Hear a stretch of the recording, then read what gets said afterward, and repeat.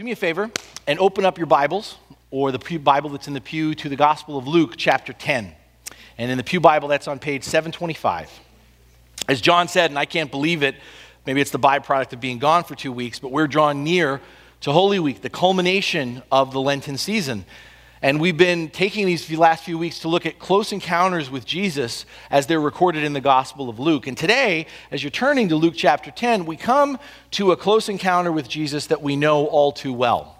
In fact, I want to say that we may have become too familiar with this brief but insightful story. And I say this because in the history of the church, we have reduced the people in this passage to stereotypes, almost to the point of turning this story into something more like a parable rather than an actual real-life encounter with Christ. And once we read it together, I think you'll know exactly what I'm talking about. You might, in just a moment, find yourself automatically classifying how this story relates to you, or really doesn't have anything to say to you at all if you're a guy. Believe me when I tell you, and I'll make the case in a second, we have tended to look at this encounter all wrong. And as a result, we have tended to miss the point of what Jesus is trying to teach us here. So without any further ado, from the Gospel of Luke chapter 10, starting in verse 38, let us hear the word of the Lord. Luke writes, "As Jesus and his disciples were on their way, he came to a village where a woman named Martha opened her home to him. She had a sister called Mary who sat at the Lord's feet listening to what he said. But Martha was distracted by all the preparations that had to be made. She came to him and asked, 'Lord, don't you care that my sister has left me to do the work by myself? Tell her to help me.' 'Martha, Martha,' the Lord answered, 'you are worried and upset about many things, but few things are needed, or indeed only one. Mary has chosen what is better, and it will not be taken away from her.' And this is the word of the Lord. Thanks be to God." So let me set the scene for you. Jesus and his disciples are on the move, and as they travel from place to place, they come to a woman named Martha who opens her home. Now, you might miss this, but she opens her home not just to Jesus. Remember, he's got 12 traveling companions. She opens her home to all 13 of them. So this is an incredible act of hospitality. And we also know that this village that Jesus and his disciples came to was Bethany. We know this thanks to the Gospel of John, who informs us that Bethany was the hometown of this woman named Martha. And if you want some context, if you can think in terms of a map, Bethany's about 2 miles away from Jerusalem. It's near the Mount of Olives, which we were just looking at pictures of. And Jesus apparently spent considerable time in Bethany, accepting the hospitality not only of Martha, but of her sister, as you heard, Mary, as well. All 4 of the Gospels reference Jesus' relationship with these 2 women. Together, they characterize a relationship of friendship as well as ministry support between Jesus, Mary, and Martha. Luke, however, is the only Gospel writer who preserves this story, the account of Jesus' first visit to their home. And as you heard, unfortunately, what begins as a very gracious act of hospitality quickly moves into an argument between 2 siblings, with Jesus seemingly caught in the middle. Martha is making all the preparations for her guests, as custom dictated. Mary is listening to Jesus teach, and as a result is not helping her sister. And Jesus, despite Martha's insistence, does not take her side. Instead, offering, as Jesus always does, a different perspective. And so the story, I don't know if you caught this, ends abruptly. Just kind of cuts off with Martha, exasperated and fuming, while Mary is blissfully content, having been affirmed in making the better choice than her sister. And the moral of this story is, don't be a Martha, be a Mary. You've heard this one, right? If you're a woman, you've been asked to classify yourself according to the stereotypes we've reduced Martha and Mary to. And this goes all the way back to what's called the patristic era, the early church fathers, the generation after the first apostles. The question is, are you a Mary, a quiet, contemplative worshiper of Jesus, or are you a Martha, an active, busy worker for Christ? Don't be a Martha, be a Mary. And this same argument that drives this story remains unresolved still today. On one side of the church are the worker bees who throw up their hands and say, well, all that stuff that makes ministry happen, hospitality, caring for and serving others, it doesn't just happen all by itself. Somebody has to make the time, somebody has to put in the effort, plan, work, and follow through to bring it all together. And on the other side are the prayer warriors, the Bible study teachers, the worship leaders who counter with the importance of spending time devotionally with the Lord, in prayer, in study, in praise. You can't forsake your quiet time. Making space for Jesus has to come first. And meanwhile, all the guys are in the other room paying no attention at all. Because we've come to believe this passage only applies to women. Jesus is talking to two women here. So this is for our wives. This is for our mothers, our aunts, our sisters, or other women. Not us guys, right? This is a gender-based argument. This is supposed to be earmarked for the annual women's retreat. I shouldn't be preaching on this at all. At best, or perhaps for the worst, we men use this text as a way of labeling or correcting the women around us. You're being such a Martha right now. Ouch. Beloved, these dichotomies we've constructed out of Mary and Martha are false. Applying them as labels to mark people, specifically women, in the body of Christ is not helpful. In fact, it has been painful and alienating. And reading this encounter in this way has also deprived men of an opportunity to grow in their discipleship in Christ. So what I want to do this morning is I want us to look at this encounter with a fresh pair of eyes and see perhaps what we've missed.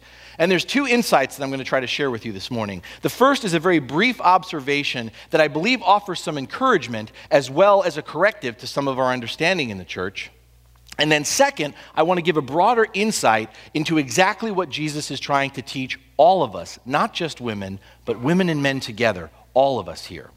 So, first, I want us to notice something about Mary in this encounter, something that gets often overlooked, something that rather than alienating women, affirms and includes them in a powerful and provocative way. If you have your Bible open, and if you don't, I'll describe it for you, but if you have your Bible open, pay attention to how Luke describes Mary's posture towards Jesus. Luke writes, Mary sat at the Lord's feet listening to what he said. Now, maybe this doesn't seem like a big deal, but here's the thing. Sitting at the feet of a rabbi or a teacher was the posture of a disciple. If you were to turn to Acts chapter 22, and you can earmark that for later, if you were to turn to Acts chapter 22, you would read how Paul, the Apostle Paul, describes his time spent with another rabbi before Jesus came into his life. And Paul will write that he sat at the feet of Gamaliel. The NIV, if that's the translation you're using, like our Bible in front of us, will translate it this way. He sat under Gamaliel. It's still the same idea. To sit under the teaching of another person is to position oneself as a would-be follower, as someone who seeks to learn from and thereby emulate to others the lessons, the leadership, and the example of your master. Now here's the rub. Women in Judaism were not permitted to sit at the feet of a rabbi. It was not considered a woman's place to learn the Torah so as to teach others. In fact, a common saying of the time was that it was better for the Torah to be burned than to be put in the hands of a woman. Therefore, if you're not getting this, for Mary to sit at Jesus' feet, just as any student of a great rabbi would, was scandalous. She is acting like an equal among the male disciples. And this is considered shameless and inappropriate behavior. A little bit of food for thought, just a little sidebar, is maybe this is part of the reason Martha is upset with her sister. It's not just that Mary isn't helping her, it's that Mary doesn't know her place. But the interesting thing is, what really stands out is Jesus not only allows this to happen, he actually commends Mary. And it's jolting. Because there's a long tradition in the time of Jesus, and it's interesting for us because there's still a long tradition today in the church of sequestering women when it comes to teaching and preaching. Much of it, as you may or may not know, coming out of select passages in Paul's letters. Today is not the appropriate time for us to go through those key passages, but what I want you to think about, to chew on, the interesting thing to me is Jesus never, ever makes such a distinction or a declaration about women in terms of discipleship. Yes, we can look at Paul, but not Jesus.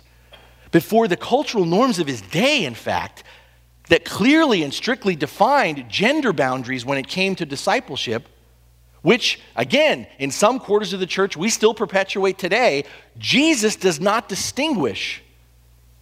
In fact, he frequently crosses the lines.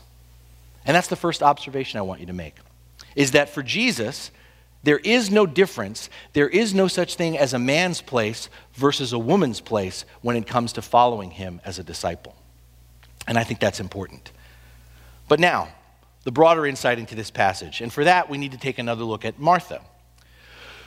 Throughout this encounter, as I say, we tend to break it down. We tend to elevate this about being. We elevate being in this versus doing. That's kind of the dichotomy we set up. And as a result, we perceive that what's going on here is Jesus is chiding Martha for all of her doing rather than her being. But what I want you to notice is that before this encounter, Luke records Jesus' teaching of the parable of the Good Samaritan. And I don't think this is a coincidence.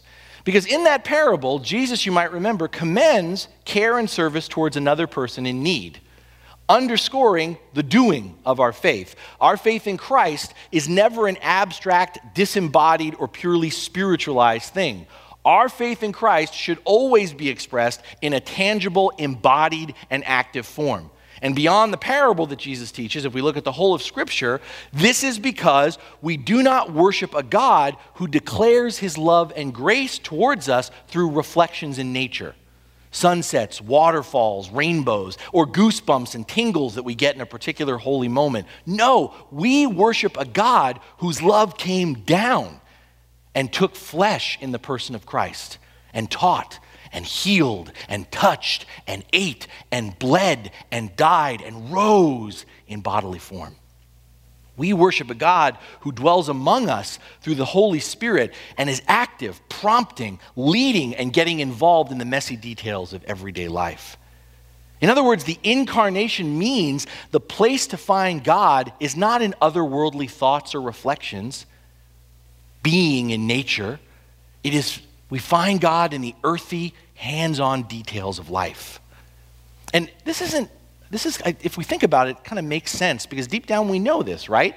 A parent, for example, can say, I love my child. But such love is experienced, it's evidenced through more than just a feeling or even words.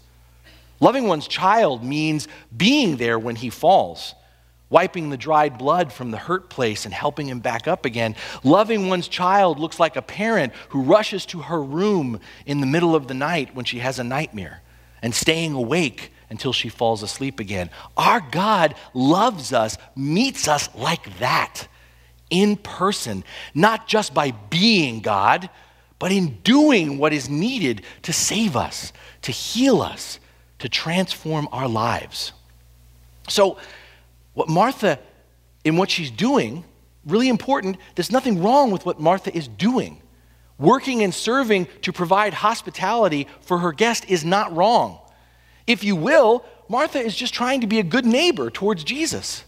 And if you know anything about the culture in the Middle East, culturally in the Middle East, to have a guest in your home was to treat them with care and generosity, like one of your family. You waited on them. You offered them food. You made a concerted effort to make them feel welcome. Martha is following this custom. She's trying to be a proper host. And without Martha's efforts, there'd be no food on the table. No beds would be made ready for the night. Her acts of hospitality in this passage are not trivial or wrong. And to underscore this, if you're looking at this passage, look, nowhere in this exchange does Jesus tell Martha she ought not to be engaging in her activity. So what then is the issue here, if it's not about doing versus being? If we listen carefully, there are three things that Jesus isolates for Martha and for us. And the first, if we listen carefully, is Jesus doesn't address Martha's activity, he addresses first her distraction. Martha's obstacle, in other words, is not her work or her service. It's not her doing. Martha's obstacle is her disposition in her work and her service. The word that's translated distracted here that Luke uses has the connotation in Greek of being pulled or dragged in different directions. Martha is distracted. She is disoriented and overwhelmed in all her efforts, and therefore she's unable to be focused on the presence of Jesus. And right with the first thing, we suddenly have changed things, haven't we? This doesn't become a female or a male thing anymore. It applies to us both, because male or female, we can all relate to being distracted, can't we? In our world of touch screens, text messages, and constant Googling, we sell ourselves on the belief we are becoming better and better at being able to do more and more things at the same time. We can always be on the move and yet still working. We can look up for information. We can respond to someone's communication with us. We can pay our bills or extend an invite to our next social gathering.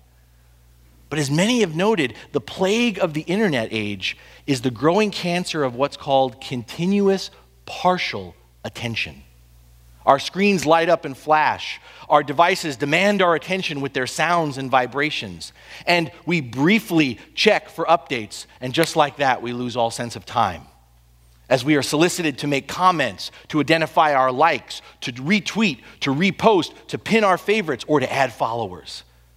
The truth is, all our devices and our convenience really don't give us the power to do more. They wield power over us by just keeping us distracted and busy from being fully present in what we are experiencing. Busyness and distraction, though, using this example, I want to make something clear. Busyness and distraction are not a technological issue. It's not about technology. Busyness and distraction is about a mindset, our internal posture towards the life we have been given. In our age of multitasking, in our culture of hectic schedules, sometimes the greatest obstacle to encountering the presence of Jesus is our habit of living lives of continuous partial attention. If we just find ourselves moving from one task to the next, constantly distracted or pulled in multiple directions, we're going to miss Jesus even if he's standing right in front of us. You know what I'm talking about? You've experienced this, whether you've observed it or participated in it. You know what I mean? We live at a time now where we can occupy the same space with a person but not be present with that person. Do you know what I'm talking about? You're in the same space, but you're not connected. And in fact, some of us, that becomes a point of tension between us because we act like, well, we're close and we've spent time, but we're just occupying space. We're not connecting. Beloved, Jesus doesn't want to just occupy space with us. Through the presence of the Holy Spirit, Jesus desires to have our full attention, to transform us and the spaces we occupy. Martha doesn't have a cell phone, right? Martha doesn't have a cell phone, and yet she's missing the moment right in front of her. In seeking to practice hospitality, to open her home, to prepare a meal, she's doing a good thing. I really want to hit this hard. She's doing a necessary thing, a right thing, an act of service. And yet she is distracted. What is distracting her? Jesus tells us, and this is the second obstacle we identify. Martha is distracted by her worry. She is distracted by all her preoccupations about being a proper host. She's worried about what she is doing. And get this, she is so worried about what she is doing, she is denying herself the enjoyment of her guest, of being truly present with the one who came to take care of everything she needs. Like Martha, much of our busyness and distraction stems from the noblest of intentions. We want to provide for our family. We want to give our children every opportunity to enrich their lives. We want to serve our neighbors. And yes, we want to serve the Lord. But ironically, we tend to pursue all these good things apart from Jesus, acting as if Jesus doesn't want all these things, as if Jesus didn't come to make these things possible for us. And beloved, when we try to do it all on our own, it doesn't take long for us to unconsciously believe and functionally live like we are all alone in whatever we're doing. And not surprisingly, when that happens, when the peace of Christ's presence in our lives, the very direction, the confidence, the security we seek, becomes overshadowed by our worries and our fears. We stress as we feel pulled in different directions. We become overwhelmed by all our to-do lists. Without Christ at the center of our life, we try to placate our worries and our fears by just filling up our calendars, our schedules, and our agendas with stuff without any decisiveness, without any discernment of our priorities. And when we suddenly sense the need to say no in order to say yes, as we realize that there is no space in our life, no breathing room, we just tell ourselves and everyone else our life is just filled with a bunch of have-tos. We deny the truth of our choices, that we are driven by our worries and our fears rather than by our faith. Martha's worries are preventing her from experiencing the affirmation and the peace of Christ's presence in her midst. Martha doesn't have to stop what she's doing. Hear that. Martha doesn't have to stop what she's doing. She just needs to recognize Jesus is with her in what she is doing. And I don't see Jesus rebuking her here. He's not chiding her. I hear Jesus inviting her. Jesus is inviting her, communicating to Martha that her value is intrinsic to who she is as a child of God, as one loved by Christ. It is not because of the activity she busies herself doing.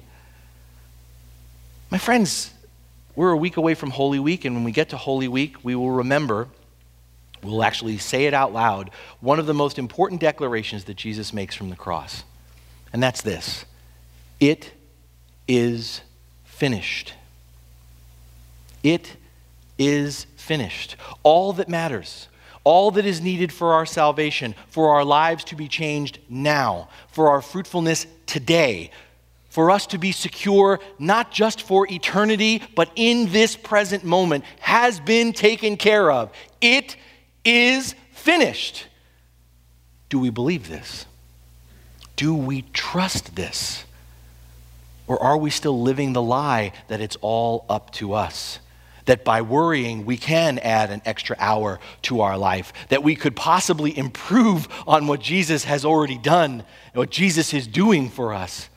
Are we falling into the temptation of placating our worries and our fears by measuring our worth in how busy we are, by defining our identity in how much we accomplish, or by how well we meet the expectations of others? You know, as Protestants, you probably have heard this if you've been in the Protestant church long enough, we have a buzzword that we get very, very, very anxious about. We do not want to engage in works-based righteousness, right? You know what I'm talking about, right? We're about grace. We're not about works. We're not about works-based righteousness. But here's the thing that we miss as Protestants. Works-based righteousness, that somehow what we do earns our right place with God. Works-based righteousness isn't just believing our works will get us into heaven later. Works-based righteousness is also living now as if all our work, what we do, more than what Jesus has done and continues to do, will save and better our lives now.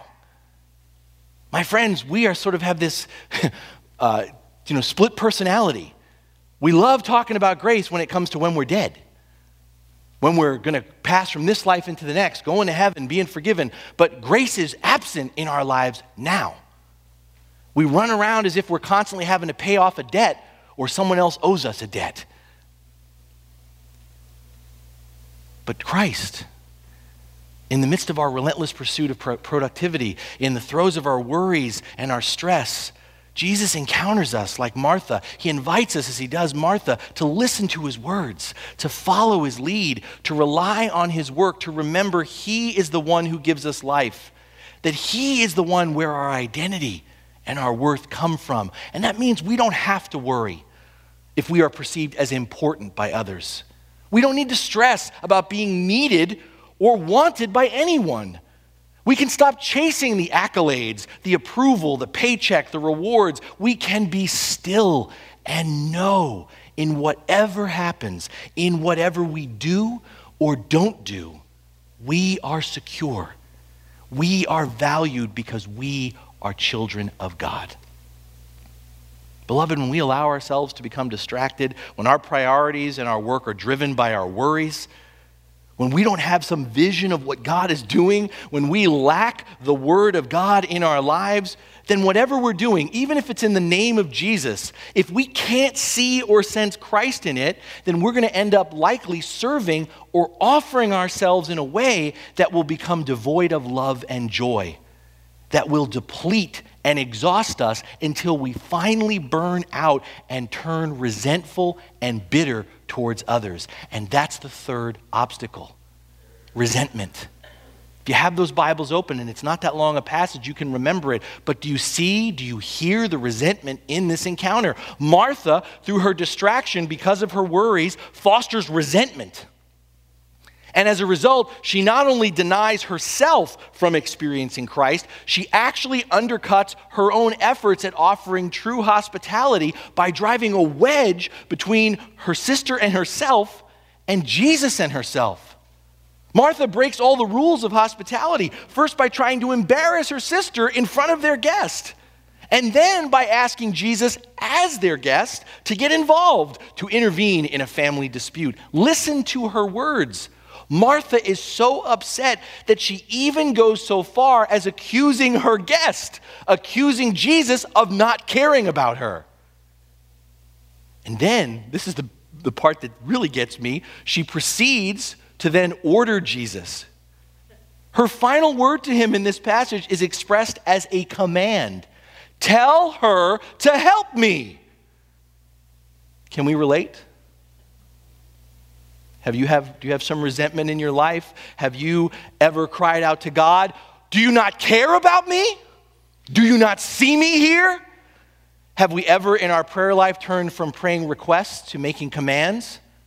Smack them upside the head, Lord. Bring them down to their knees. Help them to see what they're not doing. Tell them to help me. My friends, if we're not experiencing the presence of Christ in our lives, we are also likely to miss the presence of Jesus in those around us. How many of us are laboring for a religion rather than engaging in a relationship? How many of us are working and serving, and I'm not talking out there, I'm just talking right in here. How many of us are working and serving as a part of the body of Christ? Here at this church campus, at our school, how many of us are working and serving with a chip on our shoulder? Are we doing all kinds of stuff in the name of Jesus? That's what we throw around a lot. I'm doing it for Jesus. I'm doing it in the name of Jesus. Are we doing all kinds of stuff in the name of Jesus, but somehow missing encountering the person of Jesus in what we are doing? My friends, to work, to serve in the name of Jesus sounds great. But to work and serve in the name of Jesus means that what we do, how we do it, points back to the one we're doing it for. Who we are representing in our doing, Christ. And I'm telling you, I don't care how good you are, how brilliant, how multitasking you are, how much experience you have under your belt. This can't happen if you can't see Jesus. If you aren't engaging the presence of Christ in what you are doing. If you can't see Jesus, if you do not engage the presence of Christ, then all that you are doing will burn you out. It will make you resentful. You will not be pointing to him, you will be pointing to yourself. You will be pointing to the chip, the burden on your shoulder. Again, I said this before, but it's no accident, I think, or mere coincidence that Luke places this encounter with Jesus right after the story of the Good Samaritan, which, if you recall, is a story told to illustrate the greatest commandment, which is to love the Lord your God with all your heart, mind, soul, and strength, and to love your neighbor as yourself. If we didn't have this encounter that Luke gives us right after that, it would be easy for us to take from that parable that the full end of the Christian life is generous service to others. But this encounter with Mary and Martha offers an important corrective. Yes, the true follower of Jesus ought to love and serve others, all persons, as one's neighbor.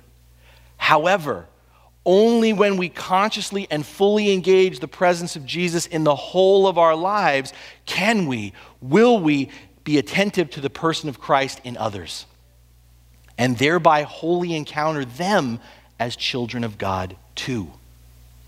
So to sum up, what gets in the way of encountering Jesus in our lives? 3 things: our distractions, our worries, and our resentments. But Martha hears, and we need to hear it. The one thing needed for Martha is to receive the gracious presence of Jesus. That's it.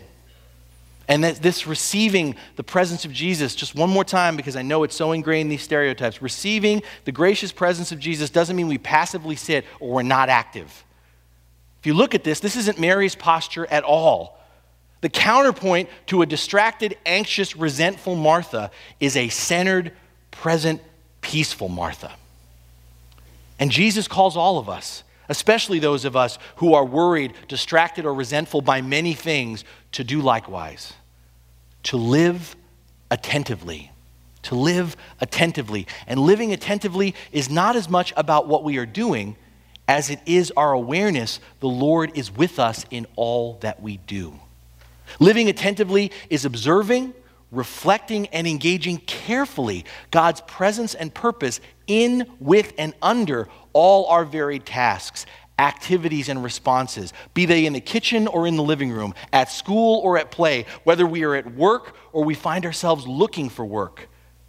When we live attentively to Christ in all circumstances, we will hear his words of grace and truth. We will know we are loved and valued as children of God. Our very being and our lives will become shaped around and out of his presence. And we will be renewed again and again in faith, and renewed and strengthened again and again for service. This is what Christ means when he says, "My burden is easy and my yoke is light." When we live attentively to Christ in all circumstances, not only will we experience Jesus, but through us, others will encounter him too. Beloved, on more than one occasion, Jesus has told us that he goes before us. He promises that he'll be with us always. So I ask you this morning, have you seen him lately?